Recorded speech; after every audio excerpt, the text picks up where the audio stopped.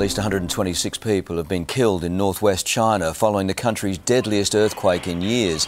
The 6.2 magnitude quake hit the mountainous Gansu province around midnight, sending panicked residents out into the streets. Rescue crews in remote villages are desperately digging through the rubble of collapsed homes to search for survivors. More than 700 people were injured in the earthquake.